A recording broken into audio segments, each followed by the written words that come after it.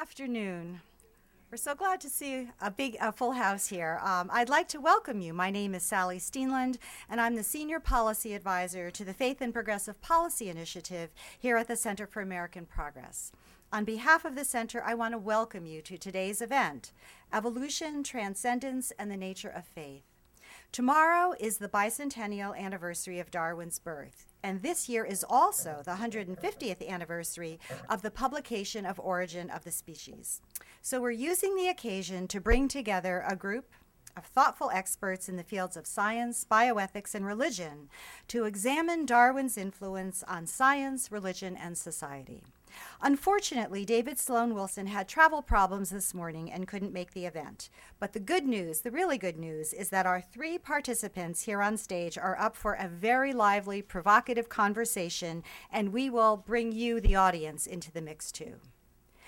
You know, even though Darwin's discoveries are over a century old, they are still revolutionary to many people. The idea that random mutation and natural selection can explain the diversity of all living things, that we humans are part of a long evolutionary chain, to many, these are troubling ideas. As a Darwin critic once said, "I did not come from a monkey." Polls show that over half the American public rejects the theory of evolution. And lest we think that we as a nation are the only ones who are ignorant about science, a British poll released last week revealed that half the British population doesn't believe in evolution either. This ignorance has serious consequences.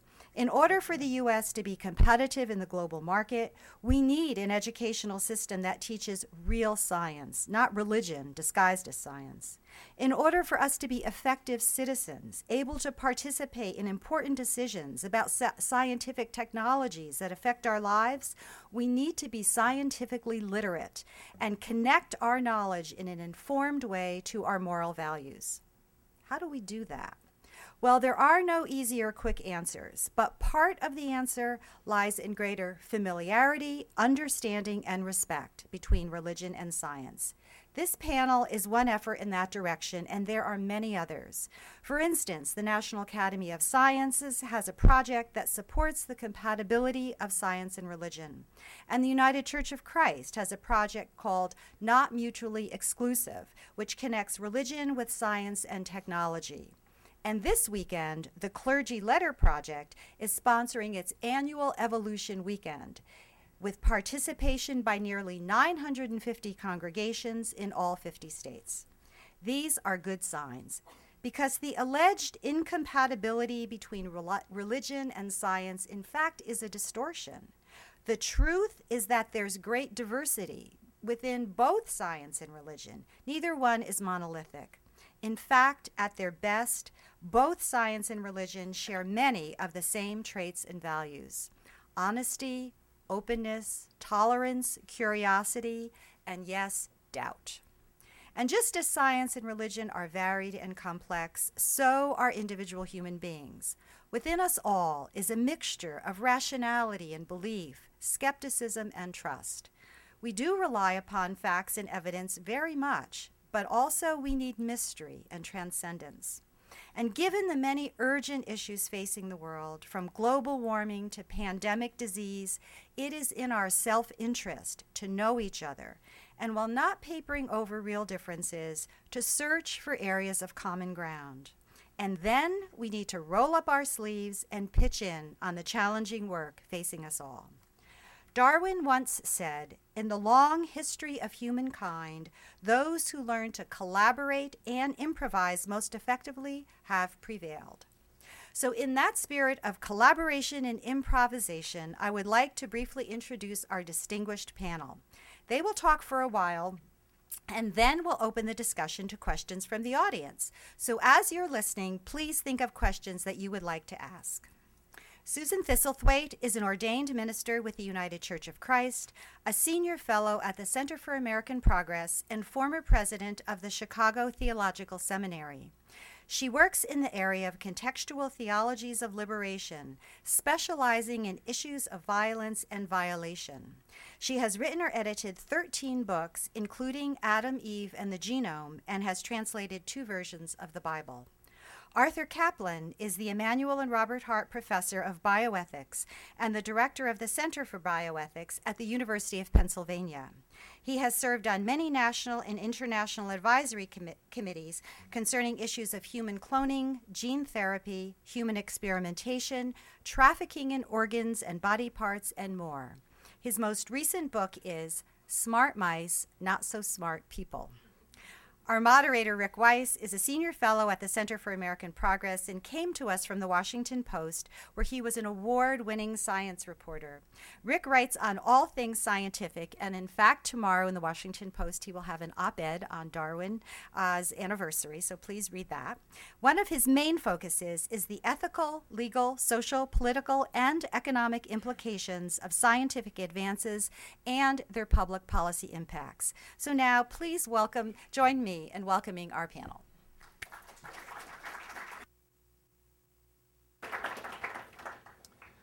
Thank you, Sally. And I'd like to add my welcome to all of you, and I will be sharing a role as sort of moderator and participant here. We'll see if we can get a good thing going. I think to start things off on the right foot, I wanted to read to you from a newspaper story, from a recent newspaper story from one of the few newspapers that I still read regularly for science news.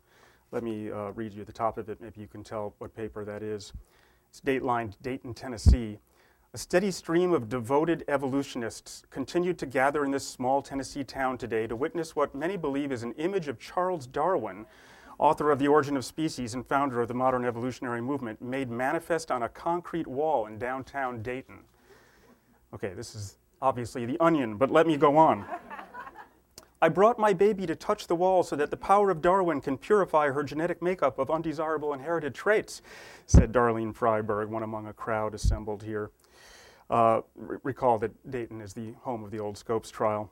Forgive me, O Charles, for ever doubting your divine evolution. After seeing this miracle of limestone pigmentation with my own eyes, my faith in empirical reasoning will never again be tested. Okay, and it goes on to talk about thousands of pilgrims coming from as far away as Berkeley's paleoanthropology department to come look at this thing and pay homage to the mysterious blue-green stain. Street vendors selling relics, including pieces of wood that they claim came from the Beagle. And then what I really love about this is it has a clergyman quoted, a Reverend Clement McCoy, a professor at Oral Roberts University, saying, "It's a stain on a wall and nothing more." So, what I love about this article is that it so beautifully makes fun of both sides of this so-called debate. Makes fun of people of faith, obviously, for seeing things where arguably there is nothing to be seen. Equally makes fun of scientists who have been known to elevate Darwin pretty much to the level of a god. And if you don't think that's true, you should catch maybe on the web an NPR report that was on this morning, Joe Palca in England, with Sean Carroll, an evolutionary biologist, looking at some of Darwin's early notebooks, and Sean, saying to the curator of the library, "Can I touch it? Oh, I can't believe it! I'm touching Darwin's, notebook." You'd really think this was a Gutenberg Bible or something. So there are issues on both sides for us to deal with if we're going to try to bridge this, I think, largely faux gap, and that's what we're going to try to do a little bit of today. So this segues into the first point I wanted to get into, Susan, with you, and that is to get into the fact that if we do a close read of Darwin's theory of natural selection, which basically just says if you've got the stuff to survive, you're going to win. It looks like we'd have a pretty cold world out here, and yet we don't. I mean, it is a rough and tumble world, but we have a lot of signs of generosity and goodness and altruism out there. And the question is how Darwinian theory can really account for that without letting your folks into the picture to explain some of this. And I know that evolutionary biologists have argued rather convincingly that the more we look, the more we see these kinds of pro-social behaviors, even in species other than our own. But I wonder if you could address two things for starters. One, given that Darwin himself was a man of faith, at least early in his life, if you could talk to the audience a little bit about how Charles himself dealt with this issue as he came to see the world differently. And then secondly, whether you think or why you think there is an ongoing need for something other than cold biology to keep us elevated as beings. Certainly. Few people seem to remember that Darwin graduated from seminary. He went to seminary after he, I wouldn't say flunked out of medical school, but he didn't like the sight of blood, so it wasn't the best choice of a career. And as a younger son of an upper-class family, what do you do with a younger son? You send him into the clergy. And Darwin was not even opposed to this. It would have given him, he thought, plenty of time to go out and gather specimens, which was his primary interest, even from the time he was a child. He went to seminary, he graduated, he was never ordained. However, I think that there's a fundamental honesty and a sense of empiricism about his own life as well as the world. Darwin does not finally conclude he is called by the Holy Spirit, and so he takes a sidestep, leaves on the Beagle. But at that time, he was putting together faith with effectively a kind of intelligent design approach. He practically memorized Paley's, he practically memorized Paley's book, Natural Theology, which is not only an intelligent design approach to the God, the watchmaker, but is a pretty sunny Sunday afternoon approach to the question of the relationship of religion and science. And evolutionary ideas were in the air even at this time. Darwin comes back after 5 years, and he is cataloging what he has seen, discovered, and brought back with him. And gradually it becomes clearer and clearer to him this is not going to go along with Paley's natural theology. At one point, Darwin says, it is like confessing to a murder. But the question for me has always been, what's he murdering? Is he murdering Paley's God, who is a pretty weak and, I think, sentimental God? Is he worrying that he's going to murder the faith of his wife, Emma, who was a very devout person, and worries that Darwin will go to hell and they're never going to meet up in the afterlife? Or is he, as I think it's clear, worried about the political risk as well? People went to jail for attacking religious faith too directly. And it's not in any way unclear to Darwin that he is attacking faith. However, like many people, and I've been a pastor for 35 years, he also comes to what I believe is finally agnosticism through the death of his child. He simply cannot square the death of an innocent child and that child's suffering with the kind of providential God that Anglican theology was telling him was the nature of God. And so it may not even be entirely a scientific, but also what is a common journey for many people. He comes to the question of faith and his doubt of faith from personal experience with unmerited suffering. And I've, as maybe you have, met that in the emergency room, in the intensive care unit, in my own life many times. Now, why then is there a fight? I think we're going to get into some more of that later. But let me say that from my own perspective, I have found the encounter with evolutionary biology, and in fact, more recently with the Human Genome Project, to be imaginatively productive. And we in the United Church of Christ, we inherit the liberal tradition. We are widely credited with bringing God into the world and taking this world with consummate seriousness. And so it's an expanding area of knowing this world.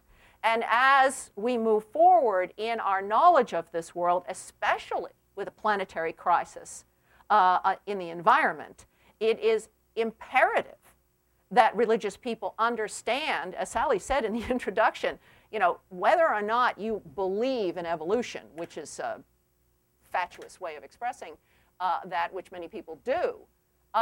It's not a belief system. Evolution's happening to you whether you like it or not. And so the question is, how do we interpret that? It's not a question of whether or not one believes it.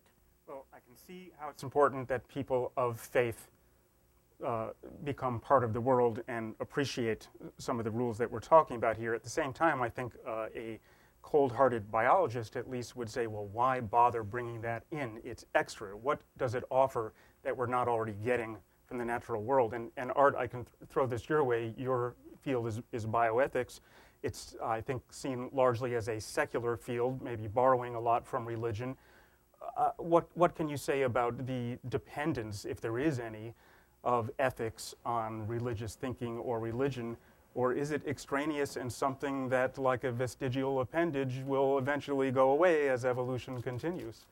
Well, it's interesting. You know, bioethics is a kind of fun case example of this science religion relationships. When it started, and it didn't start all that long ago, probably in the late 60s, early 70s, the overwhelming majority of the people who got interested in bioethical questions were from religious traditions. So the Protestant theologian Paul Ramsey, the Catholic theologian Richard McCormick, there was a Jewish theologian named David Daub, Jim Gustafson, many of the people, even Dan Callahan at the Hastings Center, now that I think of it, and many of the people at Georgetown, Ed Pellegrino and others, came firmly rooted in religious thinking and tradition.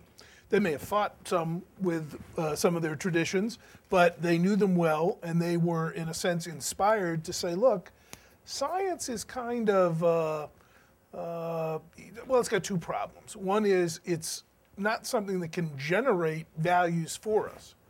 And this is an old saw for many in the room. You're not going to derive a morality out of scientific stories. So if we're going to try to understand where science should go, science doesn't speak a language that can tell us where it can go. It may, as was said earlier, use values to guide scientific method, but it doesn't give us any ultimate values to say, well, this is what we want to achieve, or this is not something we ought to be doing. They tended to look into their religious traditions to find some of those answers. The other is they thought that coming, as many of them did, closer to World War II, that science had been perverted into the abuse of the Holocaust. And that weighed heavily on the minds of a lot of people, sort of Nazi race hygiene as the driver to events in Germany and leading to the World War and so on, but even echoing around the United States in terms of thinking about race and immigration, and in many other countries as well. It was on their minds too. So they worried that science not only didn't tell them where to go, it might easily be captured or perverted into social goals or political purposes that they had to oppose. So you get a kind of opposition in bioethics to a lot of what science is saying, partly out of worry about history, partly out of what you were calling the cold facts don't help us find direction.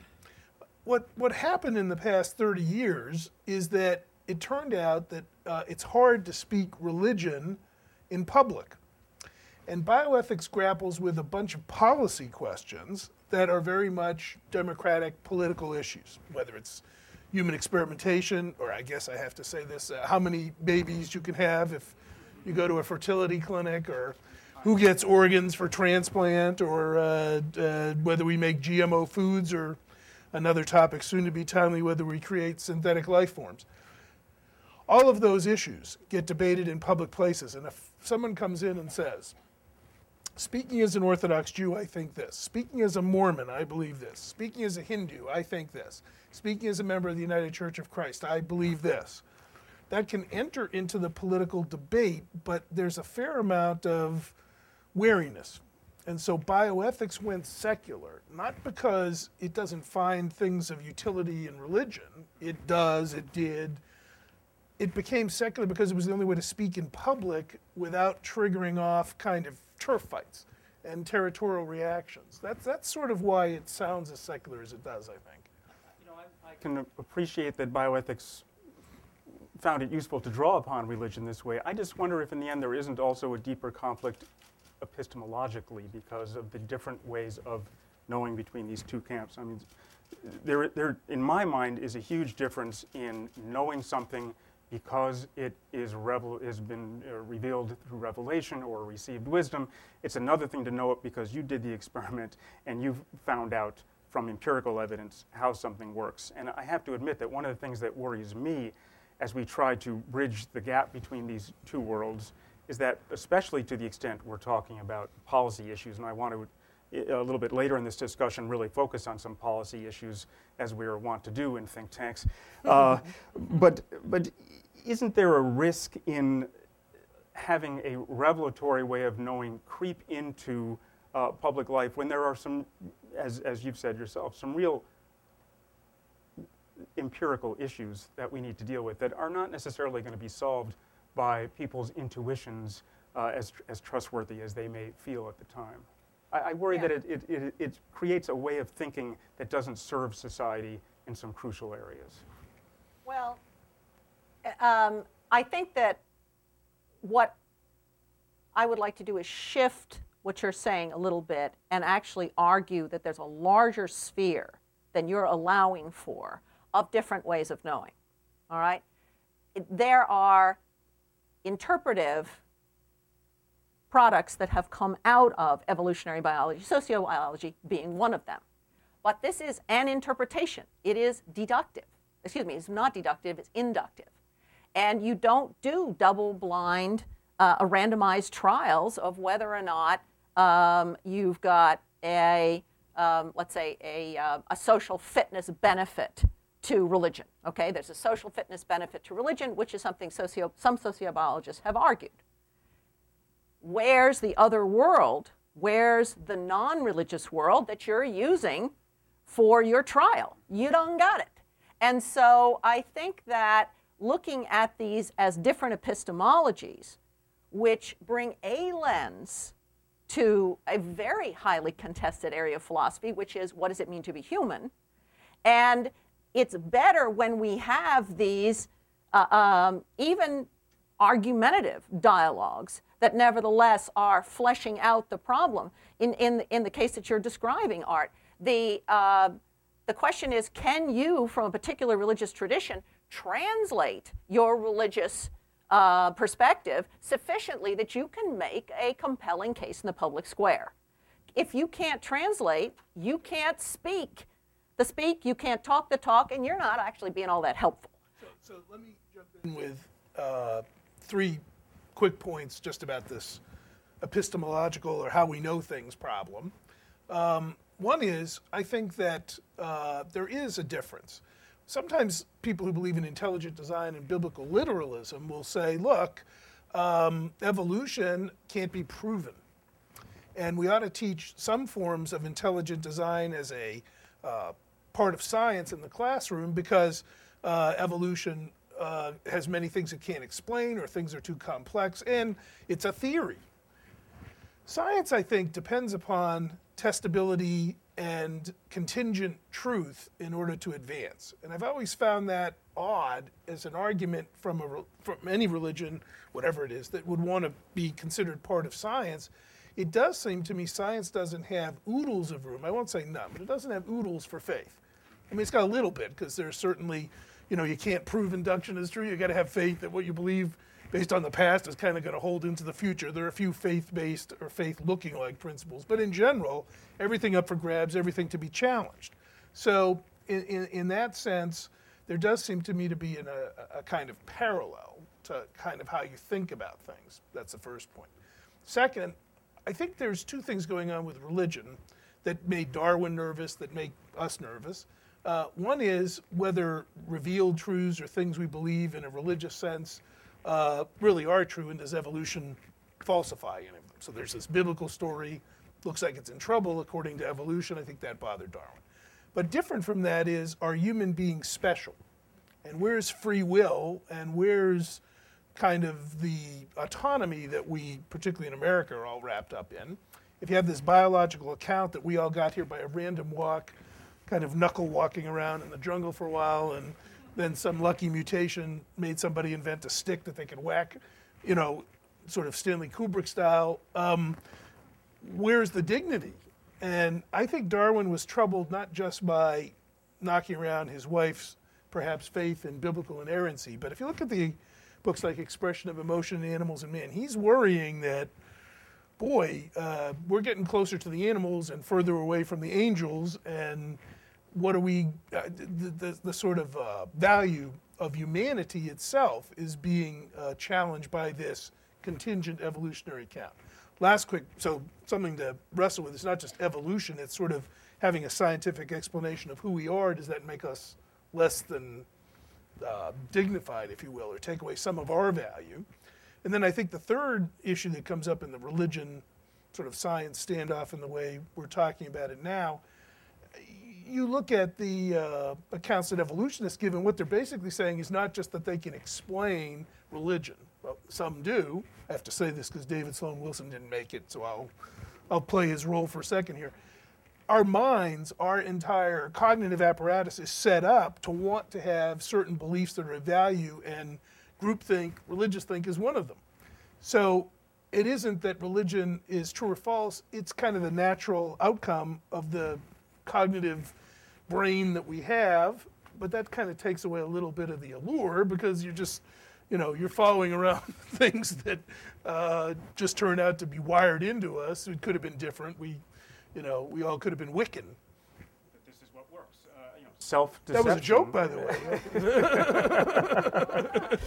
way. Self-deception clearly is adaptive in a lot of areas of life. I think socially, in religious terms, I think it's interesting that 79% from the last poll I saw of people believe literally in angels, so you don't have to worry too much about biology taking this away from people. I actually think that the issue of the specialness of humans and our separation from other species is a huge issue for a lot of people. And let me just make my pitch right now because it comes up so often.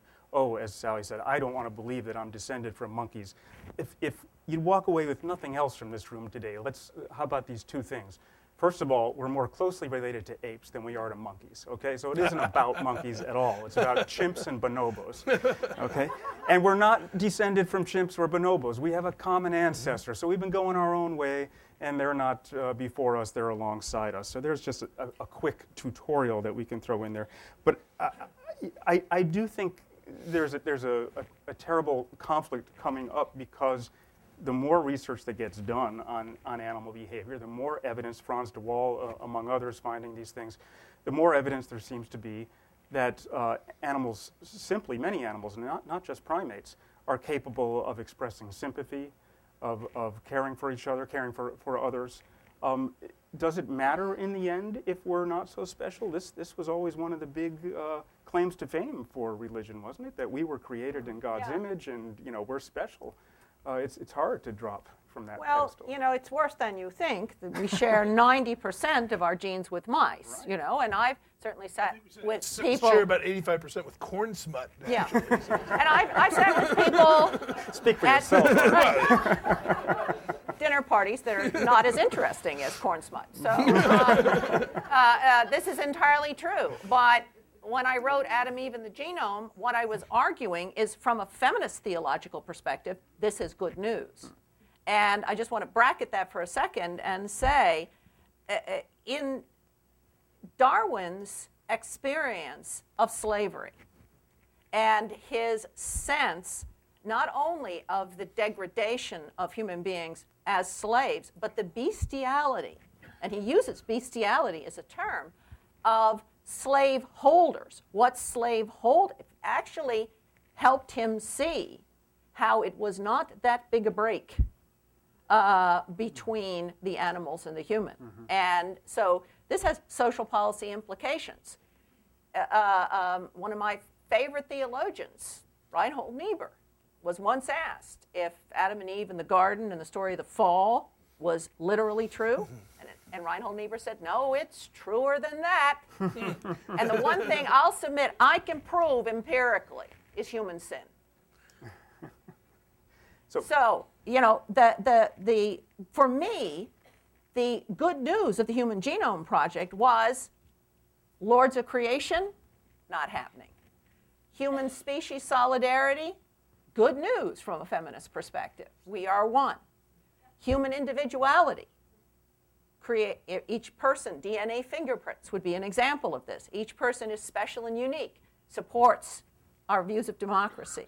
So I found, from a feminist theological perspective, the evidence of the Human Genome Project was proving things that feminists in theology had been saying for a very long time and being blown off.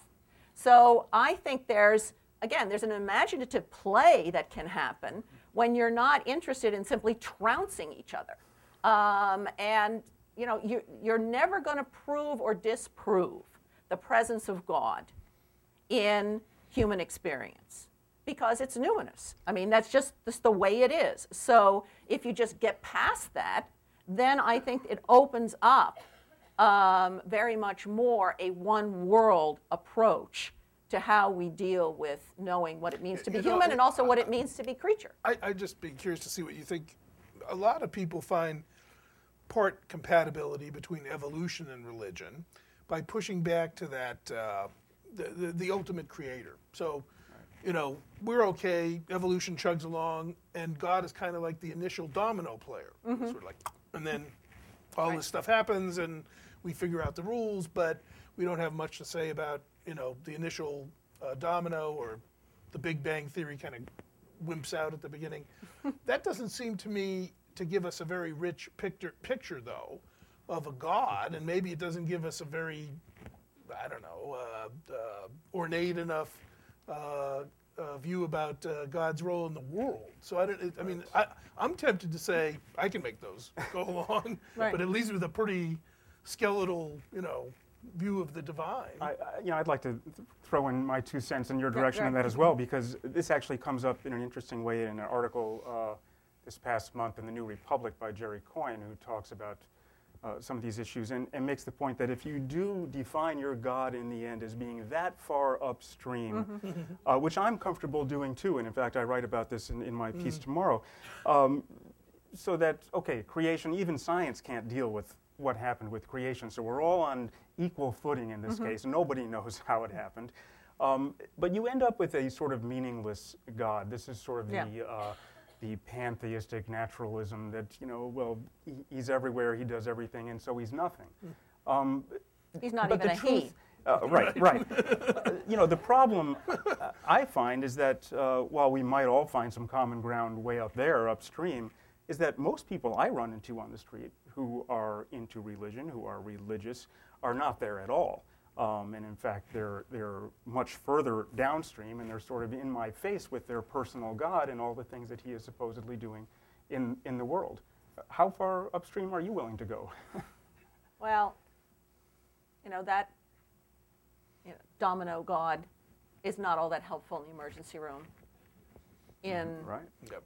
But intercessionary prayer doesn't work according to studies. Yeah, and we tried it earlier to get David Sloan Wilson here on time. He did not adapt. Right. Yeah. But I very deliberately use the word presence. Okay. I can tell you that I experience God's presence not only in my own life, but also within our struggles to make a more just and decent world. That there is a partnership, there's an energy, and the closest secular analogy I could give you to this is school spirit, okay? There is a spirit that is shared within human communities that simply, you may account for it biologically, but it is difficult to account for when it's absent in some communities as well. And so I actually find, first of all, God infinite, right? So we're not finite here. We're not going to get there from here.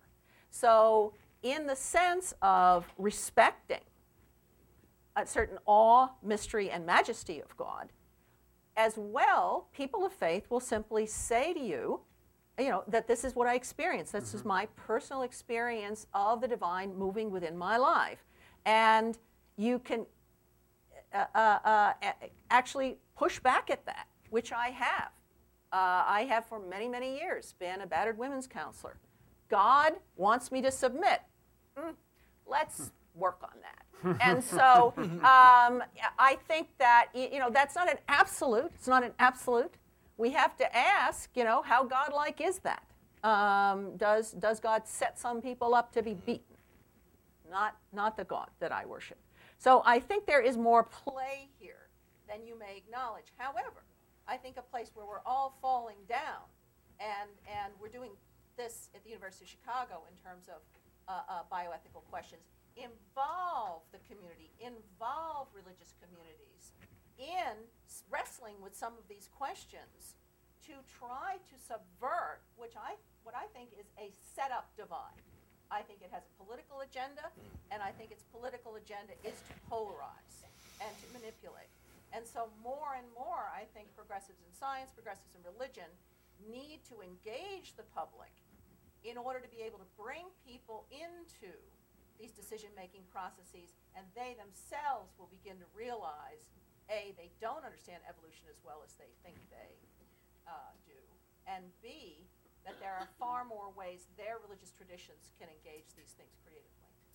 It's interesting when you read Darwin's notebooks, the blessed notebooks. He actually has a passage in one of his books where he talks about the fact your mic needs to be replaced. I'm dead. Only practically, not spiritually. He talks about his doubts because he, for so long, had felt the presence of God in the way that you're talking about, Susan, and that was his part of his evidence. I mean, how can you deny this overwhelming feeling of his presence? And he started to ask himself towards the end of his life, what does that really tell me? What kind of evidence is this? Because I also have these very similar feelings when I listen to beautiful music. And is there anything different about the feeling I'm getting on the one hand that supposedly was due to the presence of God, and on the other hand, just from listening to music, or is music perhaps a manifestation of God? We can get into that, but it still gets stuck in my mind in this epistemological problem that your experience is one thing. It doesn't provide convincing evidence to anyone who's not having just that experience. Just to jump on this, not to beat on you, but just to let the audience come into this agony that Rick and I are sharing a little bit about this notion of the presence. And that is why I think Wilson is just wrong. Thank you very much. And that is why no one could believe what Wilson. The other day, I had a guy in an office at the University of Pennsylvania, and he said that he wanted to donate a kidney to a stranger. And he said that Jesus had called upon him to come and do this. So the issue is schizophrenic or feeling the presence of God. And how are you going to empirically ascertain the difference anyway? I mean, we did ask if he belonged to a church, and were there other people that he shared his particular religious beliefs with, and there were. So it wasn't just an isolated person, but that of course doesn't mean that he can't be hearing voices as a member of a church, or what did he mean when he said Jesus called upon him to come help a stranger? And why would membership in a church really be the deciding factor in the society is something I want to understand. There are people with this syndrome called apotemnophilia who have just an overwhelming urge to have a limb removed. I mean, they just are not going to feel right until their arm is cut off. And they go to their doctor and they say, please cut off my arm. Now, why should membership in a church be the deciding factor in whether the doctor thinks this is an ethical thing to do or not? I don't know that it's deciding. It's just part of an isolated person who comes out of the blue, probably going to treat him more wearily than someone who said, this is what my group believes, and I was inspired by common beliefs with others. Doesn't make them right, and it doesn't mean they're all not hearing voices or whatever. But, that's epistemology sort of in the hardest, most direct form of sort of saying, well, nobody hears voices like that. Jesus doesn't talk to you that way, does he? And he says, yeah, he does. No.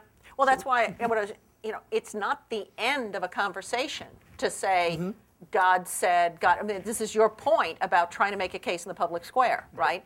It's the beginning of a conversation. It is not the end.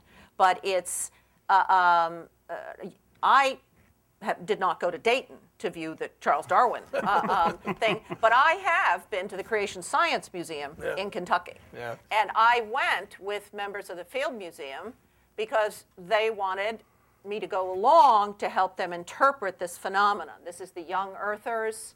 It's a museum proving that the Earth is 6,000 years old. Triceratops with a saddle on it. Yeah, well, you come in, there's a Garden of Eden that's animatronic.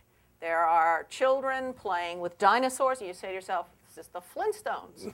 And yet, it's a closed world. It's a very closed world. And one of the things we came away concluding is this is not where to start to open a dialogue to help more people of faith understand evolution. You don't start at the extremes.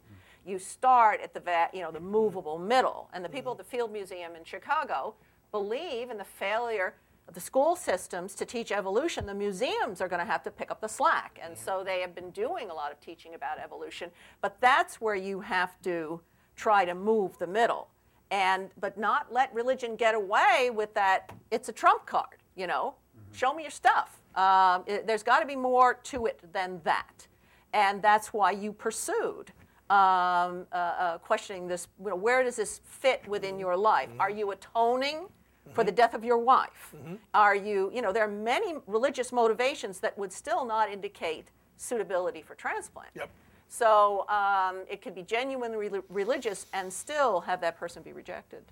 Let me just interrupt for 1 second before we head maybe into some policy questions, but I wonder, is it possible to get David mic'd and maybe at least get him in on some of the discussion?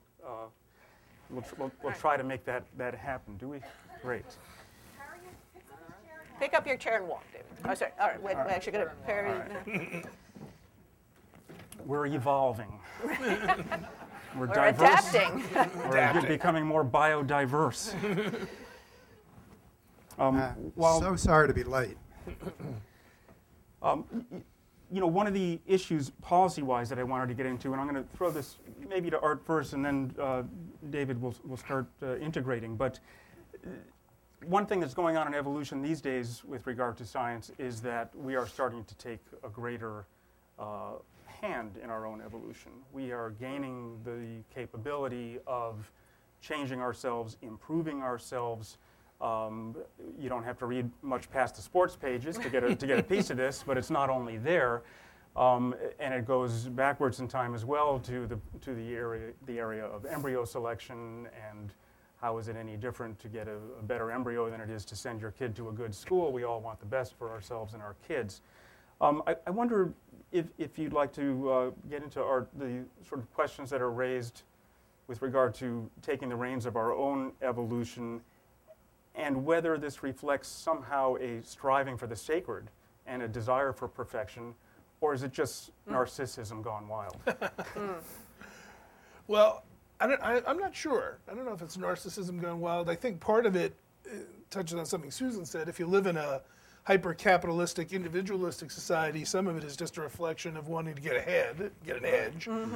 There's some of that going on with some of it. But since David came, I can sort of put one way in which biology and the drive to do good, which is, most parents, if you ask them, what do you want for your kids? They'll say, well, I want a better life. And one way to do that is to improve their lot.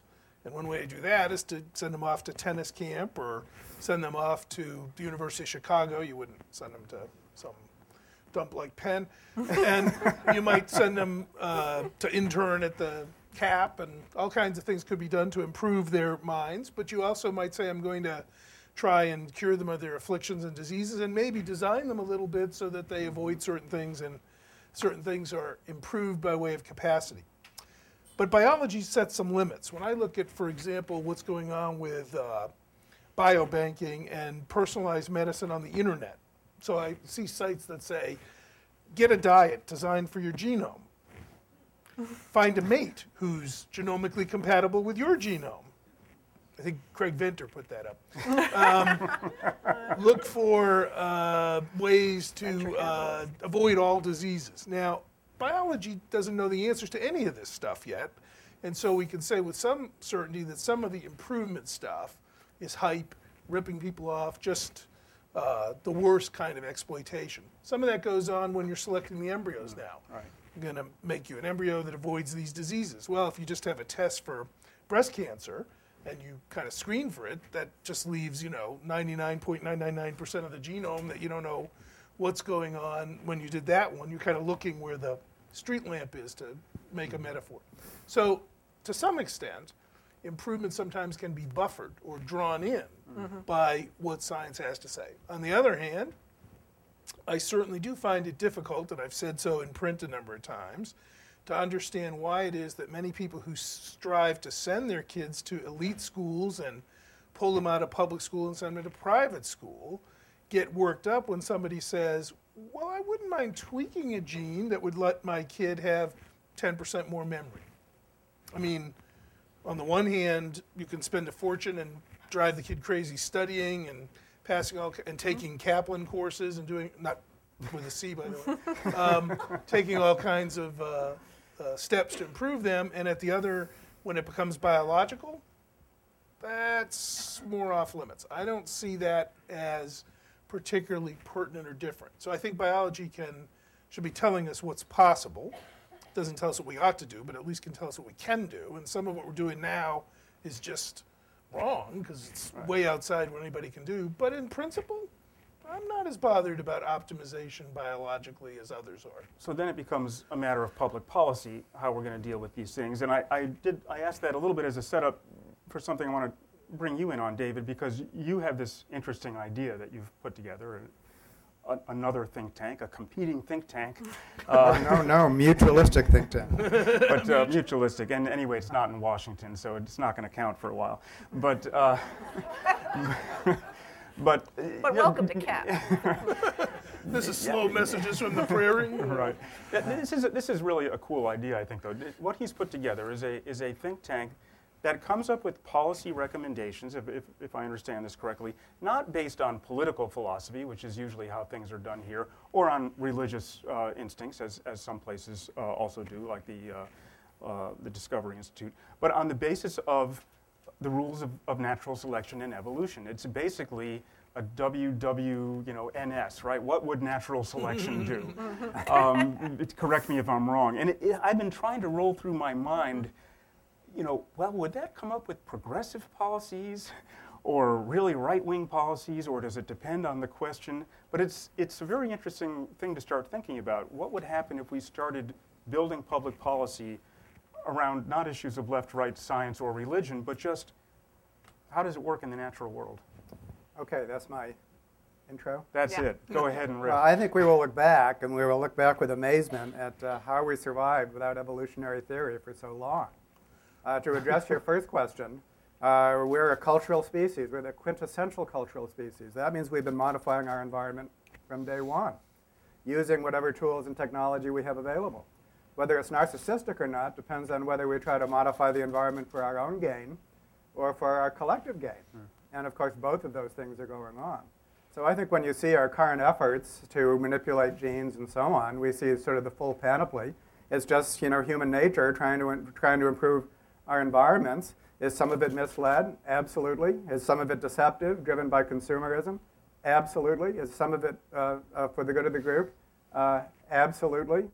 And so this really, in a sense, is business as usual, even though it does present us with fresh problems. So a point that I want to make, and I have to speak telegraphically because I'm so late, is that there's more to evolution than genetic evolution. And so when we think about like managing our genes and altering our genetic destiny, we also need to think about altering our cultural evolutionary destiny. And it's one of the main tools in the evolutionary toolkit is that we're adapted primarily for Stone Age environments, and that means, among other things, small-scale social interactions.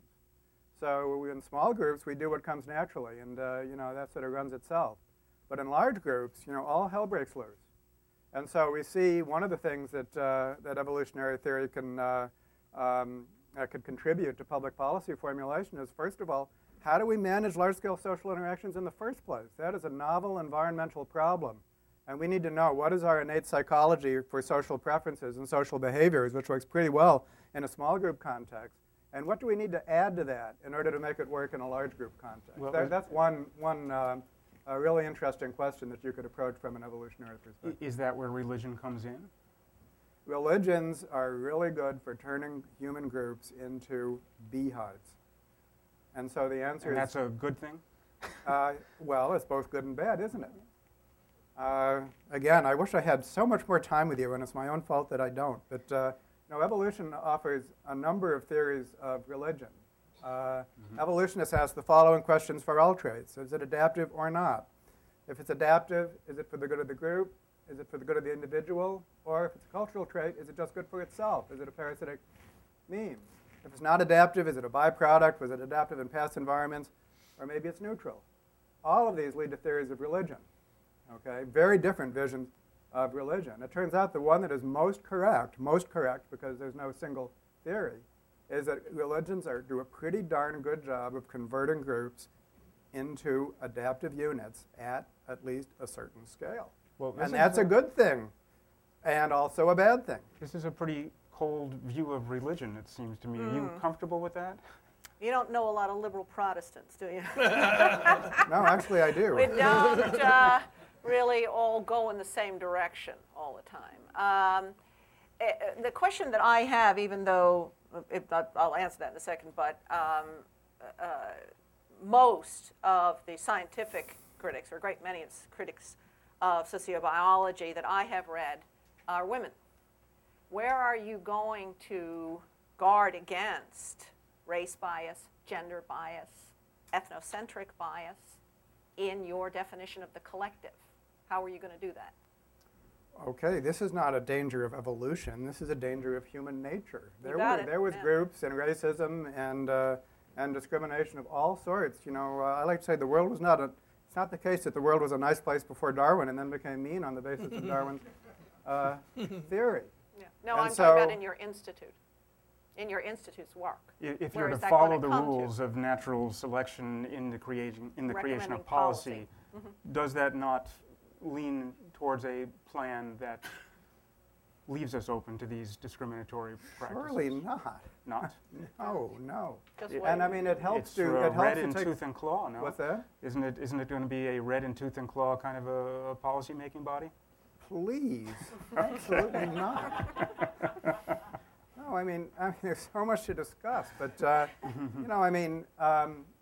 first of all, evolution is not nature red in tooth and claw, and it's a very common misconception of evolution that it explains selfishness well and altruism poorly. What evolution does do is explain the full range of human behaviors, from selfish to altruistic, as social strategies which succeed under some circumstances and not others, knowing that, and with everybody's moral intention of making the world a better place. What would public policy be but something which is intended for everyone's good? In that case, you can use the tools of evolutionary theory to tilt the playing field, to create social environments, and so that altruism is the successful strategy and selfishness is the unsuccessful strategy, so that you can swim downstream with evolution, not upstream. But the moral objective or the policy objective of a think tank such as the Evolution Institute is exactly the same as the policy objectives of any think tank, conservative or liberal, which are, after all, well-meaning in their own way. They might differ in the policies that they think are going to be for the good of the group. But I don't know of many think tanks that publicly say, I just want to benefit us and to hell with them. That's Actually, that's not true. Cato because Institute. Yeah, right. No, I would Every say man not for even the himself. when it comes to liberalism and conservatism, this is extremely interesting from an evolutionary perspective. It's not the case that evolution is going to provide ammunition for one and not the other. Guess what? These are cultural forms which coexist in everyday life and always have. And so whenever you see two cultural systems, or actually a whole a diversity of cultural systems, like a multi-species ecosystem that coexist with each other, you need to explain why they all have their respective niches. Do you think your institute is one that, in a sense, will use evolution instrumentally to help us get to goals that we reach consensus on, or do you think we're going to peer into evolution and find out where we ought to go? For the most part, the former. And this really, the beauty is in the details. So one of our foci is is childhood education. Okay, and here's something which is like a no-brainer in retrospect. Something that's always taken place in small-scale human society is that people touched each other, and that was a good thing. And that was a nurturing sort of a thing. That was before the invention of lawyers, I believe. And they also moved a lot. They moved their bodies a lot. Okay? Now, these are two things that actually have been eliminated from some school settings. There's no touch policies. And no reason. And you force people to sit for hours and hours and hours. And it goes on from there. And so this is like, evolution 101. If you look at, how human social environments have always been up until very recently, you discover that current practices, in this case, school practices, are, although of course they have a surface logic, that's why we do them, they result in a perfect storm of bad practices as far as what we're all trying to achieve. Another one is age segregation. In cultures around the world, children have grown up in mixed age settings, and they've learned primarily from older children, not from adults. And learning has taken place in the context of play, self-directed play. Maybe we could use some of these things. And these end up being like no-brainers in retrospect, but for some reason, that's not what current educational practice is. So that's what's taking what everyone wants to do, and it's providing a set of tools which are highly intuitive, but guess what? We just didn't arrive at them, did we? Because that's why we have these problems. So this is like, simple solutions based on evolutionary theory. That's why I think, it might seem shocking to say that we're going to look back and say, how did we survive without evolutionary theory? But that one example is going to replicate itself again and again and again. So, but you missed my saying that sin is the one aspect of Christian doctrine I can prove. Human beings, simply descriptively, choose to sabotage their own best practices, not just a little bit of the time, quite a lot of the time, and they do it in the name of good. So this sounds to me like Dewey's Little Red Schoolhouse. So how are you going to account for that aspect of human nature? I'm not even saying religion. Religion accounts for this. But even in a humanist account, how are you going to propagate policy when human beings actually repetitively, present school system being in a case in point, screw it up? Okay. There's more than one answer to this question. One has to do with what's called discounting the future. One reason that we behave stupidly is that we're actually behaving smart with respect to immediate, and I mean really immediate goals. This is what it means to be impulsive. But the long-term hang the long-term consequences. And so, as with so many other things, there's social situations and there's psychological contexts in which actually there's a superb evolutionary logic for maximizing your short-term gains and discounting the future. And so one of the things you want to do is you want to find social environments and manage people's state of mind so that actually they can be long-term planners, so that they will decide, for example, to accept $100 a year from now rather than $10 today. And there's tons of research to back this up. So that's one part of it. Another part of it goes back to the costs and benefits of self-serving strategies versus group-serving strategies. And there are proven programs. There's a huge literature on this, so we're not just coming out of left field here. There are very excellent programs which show that you can install a culture in a classroom, for example, which cultivates good behavior. It's called the good behavior game. It's been implemented in Baltimore, some of the toughest schools in Baltimore, in addition to other places, that dramatically improves the culture, the classroom culture, favors cooperation, and doesn't eliminate, but greatly reduces not just self-serving strategies, but strategies which anyone would call stupid, right? Except they're not, because in an extremely local context, when Johnny Badass laughs and his classmates giggle, that is positively reinforcing for that behavior. There's a little bit of stuff that's going on there. And so there is this kind of management that can take place so that we can take the behaviors which most of us would like to see reduced, and we can reduce them. That's a promissory note. Our time here is short. But it's not the case that we're going to be permanently stuck with anti-social behavior. It depends on the social environment that we create for ourselves.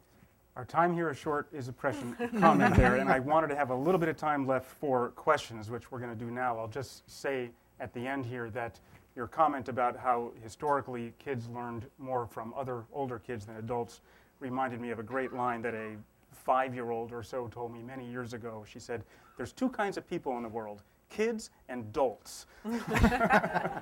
So she got it, who she was going to be learning from. Yeah. I think the question that is outstanding at this point, and we won't answer it today, is whether there's going to be a future battle in Washington over whether federal funds should go to not only religious schools, but natural selection schools. But we won't get into that right now.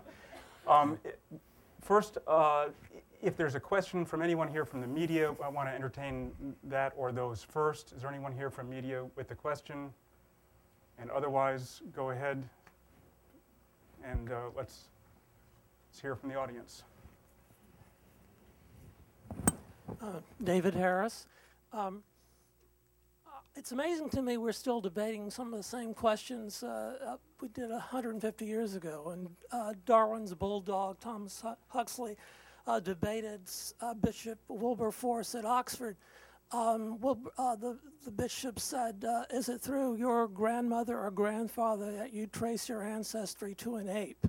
And he responded, I can't remember the exact words, something to the line of, "I would rather be descended from an honest primate than be related to a man of superior intelligence who uses his gifts to deliberately distort the truth." And I think his wife said about evolution, "Dear, let us pray that it is not true. But if it is true, that it not be widely known." I don't have no response to that. Does anyone want to? Well, I have a quick response, which is that part of Evolution 101 is that the mind is adapted to adopt beliefs, not for their truth content, but for their fitness value. And I think one of the reasons that religious beliefs seem so puzzling to us, especially to the scientific imagination, and why we're dumbfounded when people don't accept a well-supported truth such as the theory of evolution, is that we have this gold standard in mind, is that if something is factually correct, then everyone's supposed to believe in it. But that's dumb from an evolutionary perspective. Ideas are adopted primarily on the basis of their consequences. And of course, in a modern world, it's very important for our beliefs to be based on good facts. It's more important than ever before than to have a good body of factual information that we then consult with a value system, with a good value system. But nobody should be surprised when people adopt adaptive fictions. And adaptive fictions are abundant outside of religion in addition to inside of religion. So before we throw stones, let us examine non-religious belief systems for adaptive distortions of reality. I would say market fundamentalism would be a good place to start. You're reminding me of one of the great adaptive fictions that I was complaining about earlier about genetic testing online. One of the things you can do there for a sum of money is you can discover your ancestors. And it's amazing to me that no one does not have a distinguished ancestor as they trace back. So you don't get this sort of lineage of there was a serf and a bum and a robber and a Cretan, and it's all, well, I could trace back some of their Shakespeare, and then I was the Knight of the Manor, and then so these adaptive tales of how we come to be are very much part of what even genetics is selling these days. and it goes back far before genetics and science. I remember back in my old days in California where some of my best friends were psychics, the stories they would tell people when they'd come in just to psychically find about their... Somehow all of them were, best friends with Cleopatra. I mean, not everyone could have been close friends with Cleopatra. And scientific theories are not immune. Back to your point about women, if you look at 19th century scientific theories of women and the nature of women, I mean, they are outrageous today, and yet that was scientific truth. And you really have to worry. I mean, science works well when scientists disagree with each other, but when all scientists collectively sort of think that something is reasonable, then I think there's a sense in which science itself is just as prone to adaptive fictions as other belief systems. Let's just say flat out that a great deal of the controversy between religion and science is political marketing. I mean, this is a constructed conflict, and that it serves, I don't think particularly spiritual ends. I think it serves political ends. And I will speak simply for progressives in religion. We have not been there in the public square challenging certainly absurdities like the Creation Science Museum and the Young Earthers, but as well, I've written about intelligent design, but you just need to do it more, because the voices that wish to construct a top-down theological argument are collaborating with a top-down political argument. And so where's the alternative? And if progressives in religion and progressives in science don't make as much noise in the public square and say, wait a minute, there's been tons of creative religious, going back for the same 150 years, creative theological approaches, Teilhard de Chardin, process theology, contemporary engagements with science. All of these things are also religion. And it transcends Christianity and is through other religions as well. There's a political purpose to this. It's not falling from the sky. Got some questions over here? I'm Victor Stone, and I would like to ask about the last comment, or actually the last two comments.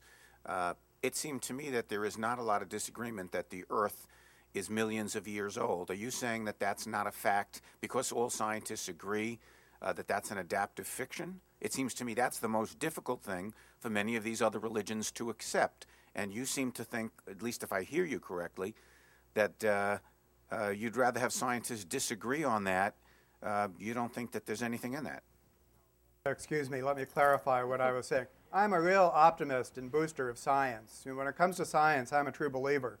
I think that the only way for us to apprehend reality is for us to hold each other accountable for our factual statements. And when something is true, such as the ancient age of the Earth, then science can bring everyone to that agreement. Okay, so yes, there are such a thing as facts out there, and we can apprehend them through the scientific process. But unfortunately, there are also situations when fictions nevertheless seem so reasonable to everyone who calls themselves a scientist. For example, that women are inferior to men. If all the men are scientists and they all said if that seems perfectly reasonable to them, then they are probably, there's not the self-correcting mechanism within the scientific community in order to alter that. And so there's very good examples of, and often it does have to do with gender. For example, if you looked at what male primatologists, how they were interpreting the social lives of primates, it was very Germanic. Until women came into the field, and then that provided the differences, basically, that you need in order to sort among alternatives. So I think that science is the best thing that we have, but it's not a straight line to the truth. And there's many, many examples. One example which I think should concern us all is individualism, the idea that somehow the individual is some privileged level of the hierarchy, and that we can have somehow use individual self-interest as a grand principle to explain everything that everything that happens. Well, I'm sorry, that's been regarded as a scientific truth for the last 50 years, but I think that future events will prove otherwise. Susie, go ahead. Okay, this gentleman here. Thanks. I'm Dan Allen. I'm a student. I was hoping to ask a question to the gentleman who joined us partway through. Just wondering what position your think tank or what policy advice you would offer to leaders on gay rights policy issues. It's the greatest of questions. You know, if you look at homosexuality from an evolutionary perspective, all kinds of things break loose. First of all, it's not the case that all non-human species are heterosexual and that homosexuality is absent in the animal world. Secondly, we have to think of sex not just as a mode of reproduction, but as a social currency. As a social currency. And as soon as you start thinking of sex as a social currency, then homosexual behavior becomes much, much less puzzling. Obligate homosexuality remains a bit of a puzzle, but if you look at homosexuality throughout human cultures, most of the time it's not obligate. And if you look at the modern form of homosexuality, which is sort of consensual, very much like a heterosexual relationship, you'll find that that is actually culturally quite recent. It's a social construction in a sense. Our current intuition about homosexuality is very much a social construction. So there's a wonderful story to tell about homosexuality from an evolutionary perspective, by which we mean not just genetic evolution, but cultural evolution. And so I'd be happy to provide a guide to the literature on that for you. I'm going to jump in here because I want to toss something else on the table that's not as rosy as that tale. Let's say we found a genetic marker that indicated a proclivity for homosexuality. Mm-hmm. And it might be there for the reasons that David's talking about. The question is, would parents then be running off to clinics to get rid of those people who are the carriers? Sure. And my answer is yes, yeah. They would. Now, I don't think you're going to find an answer. I mean, you may tell that story about the adaptive presence of homosexuality in peoples, the fact that it's in animals, neither here nor there, the fact that it's got a genetic predisposition, natural, unnatural. They probably don't care. What they care about is, my kid's going to be worse off in a heterosexual world because they're homosexual. So at the end of the day, I think you're still going to have to resort to an ethical principle to kind of balance off the naturalistic finding. This actually came up with Al Mohler and arguing for hormonal treatments, and it put right-wing Christianity in a very duplicitous situation vis-a-vis interfering with God's design in the womb. Mohler actually finally backed off. We've had 3 men asking questions so far. Here's a woman.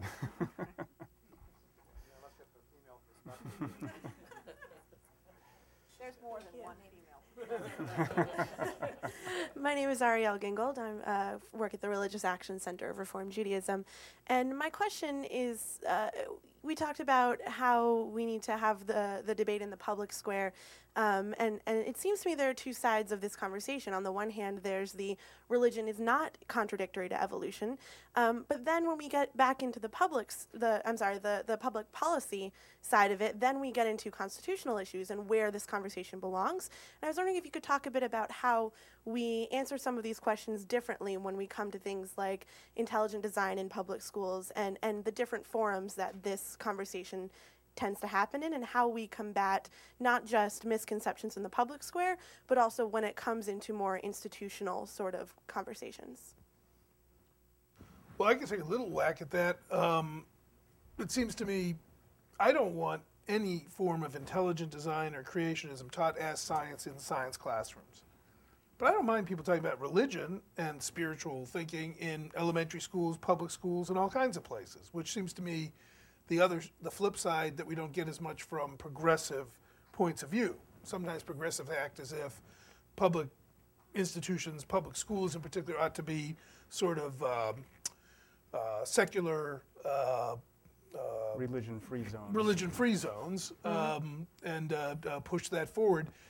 what everyone thinks about religion, it obviously has played a major role in human affairs. Evolution has things to say about it, so does psychology, so does anthropology. I think it has its place to be studied, examined, thought about, talked about, but just as religion. So I'm not sure we've done a great job in our zeal to drive, the last ID Texas book purchase approval out of the science classroom and saying, well, on the other hand, you want to talk about it in social studies, you want to talk about it as a biological phenomena within a course on evolution, you want to talk about it just generally in civics or whatever, then talk about it. Well, you need to say it's no science, and it's actually quite helpful if religious leaders say, hey, not science, it's a theological interpretation. You're making an interpretation from a religious standpoint. Cool, good on you, but it's not science. Now, we can even extend this argument, Art, in terms of Steve Prothero's work on, we're a nation of religious illiterates. And, once we let go of the McGuffey reader, which was a good thing because it was like teaching Protestantism, but nevertheless, where do you get religious knowledge so that you can understand Shakespeare? If Shakespeare, of course, is even taught in the public schools today. So I think that, there's like a pool. You throw the stone in of your question, and there's just a series of circles that come out from it. But I think, again, let me emphasize that that's why I think religious leaders need to be involved in this discussion in the public square, because got to say, this is a religious interpretation. It's not particularly mine, but it's yours, and you are free to express that. It just can't be taught as science. Could be in social studies class. That would be fine. Of course, when we get beyond the schools and into larger areas of public policy, which I think the question also encompassed, we have the question of what is this faith-based office going to be in the Obama administration? Not clear yet, but I think that'll be interesting. Where can it's federal faith-based dollars and community partnerships, okay. And you got to push the community partnerships part as well. Right. I hope that ends up being true. Whether conscience clauses are going to make sense, whether federal dollars can be spent on areas that are discriminatory with regard to religion. Right. Great questions that are going to be very interesting to see how they're answered now that we have a new administration with a new perspective. I think it's still not clear. By the way, just to take a whack on one of those, I know there are questions out there, but on the issue of conscience, I'm not sure progressives have been particularly distinguished in their response to that. Basically saying, fill my prescription, shut up, just do what you're told by the doctor kind of thing. I'm not sure that's the right response to what professionals are supposed to do as a matter of conscience. I spent the past 10 days yelling at some doctor who stuck 8 embryos into somebody and said, as a matter of conscience, you shouldn't have done that. Mm-hmm. That was not an ethical thing to do. Great point. We're not so sure how to handle conscience, I think, as a public policy matter yet. This woman here.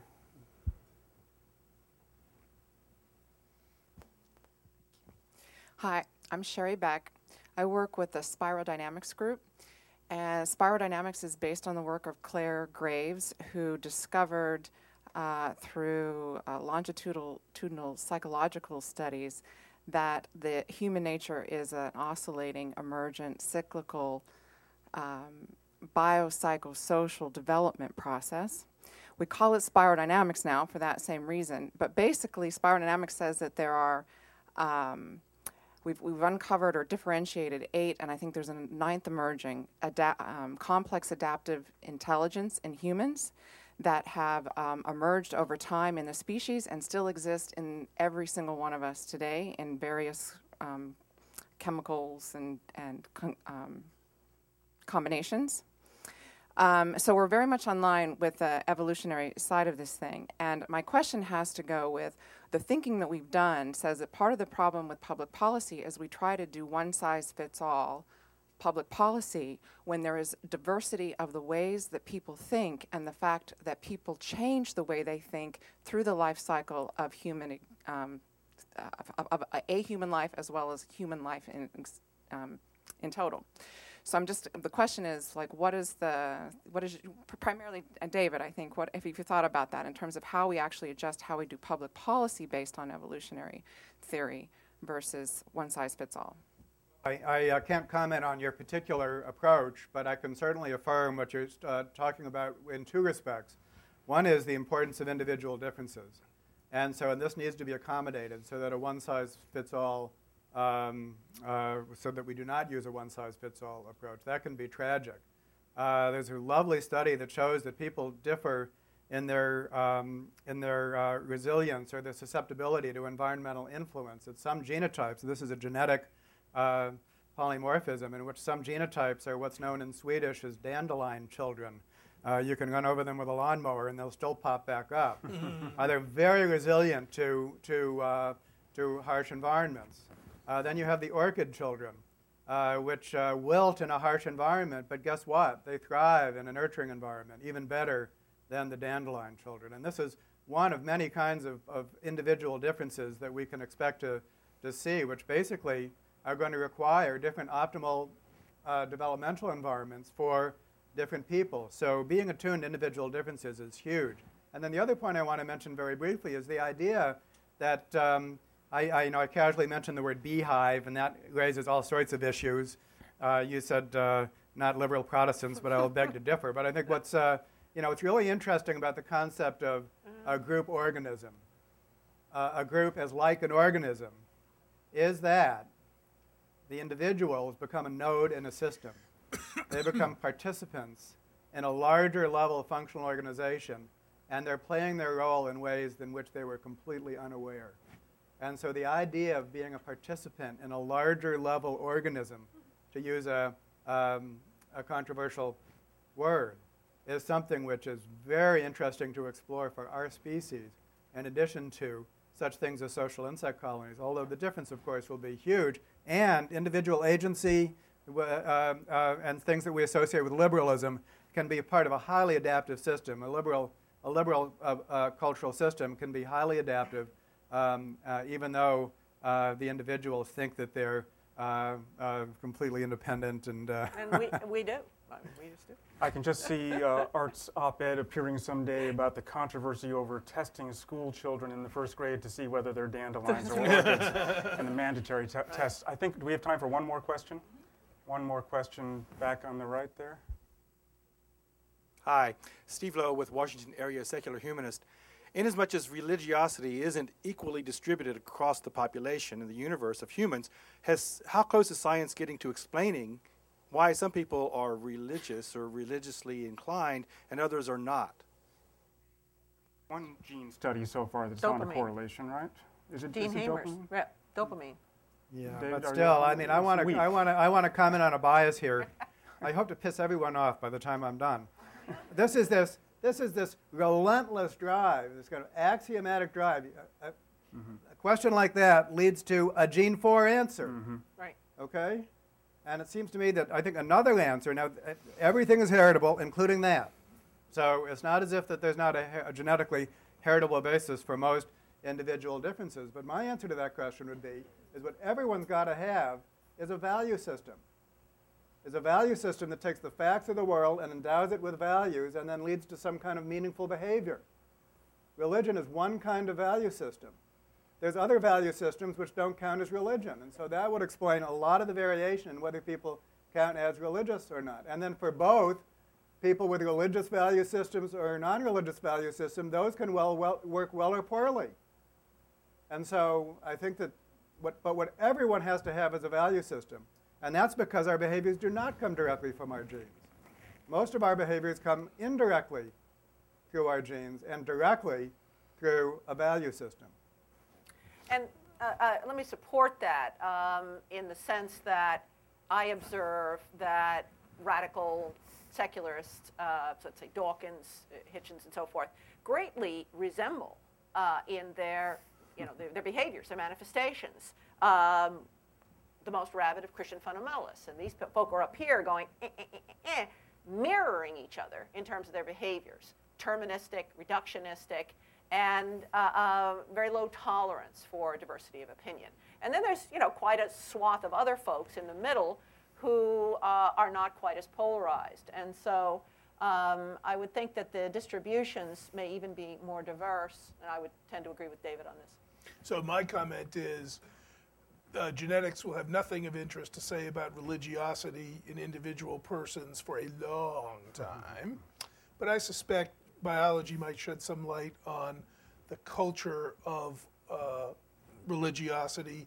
It might have something to say from an evolutionary point of view about why certain religious beliefs spread, others fall away, what some of the utility is in terms of how they achieve outcomes, not just reproductive, but in terms of benefits, other monetary, social reward, and so on. But the genetic reductionism that we do see all around us, it must be in our genes that lead us to be religious. That's what I was trying to sneer at earlier about the sort of hype of the personalized genomics online. I don't think you should look there. I don't think there's much to be found there. And I think that's sort of, reductionism of convenience or something like that. Yeah, and materiality. You pay for it. Yeah, well, yeah. So, it's a plot by Francis Collins to pour money into the Genome Project. On that controversial note, I think we should end with no one's words more than Charles Darwin. So let me just throw out, there's so many beautiful lines of his. Please, if you'd all just be silent. And especially addressing the question that some people raise sometimes, that if we lived in a world without a God, would it be a cold and unbeautiful and undramatic world? He did, I think, address this nicely in this line. There is grandeur, in a very positive view to bring us all together at the end. There is grandeur in this view of life, Darwin wrote, with its several powers, having been originally breathed into a few forms or into one, and that whilst this planet has gone cycling on according to the fixed law of gravity, from so simple a beginning, endless forms, most beautiful and most wonderful, have been and are being evolved. So on that note, with a future ahead of us, I'd like to thank our panelists for coming. Thank you all for coming. And we'll see you next time at the Center for American Progress. Thanks.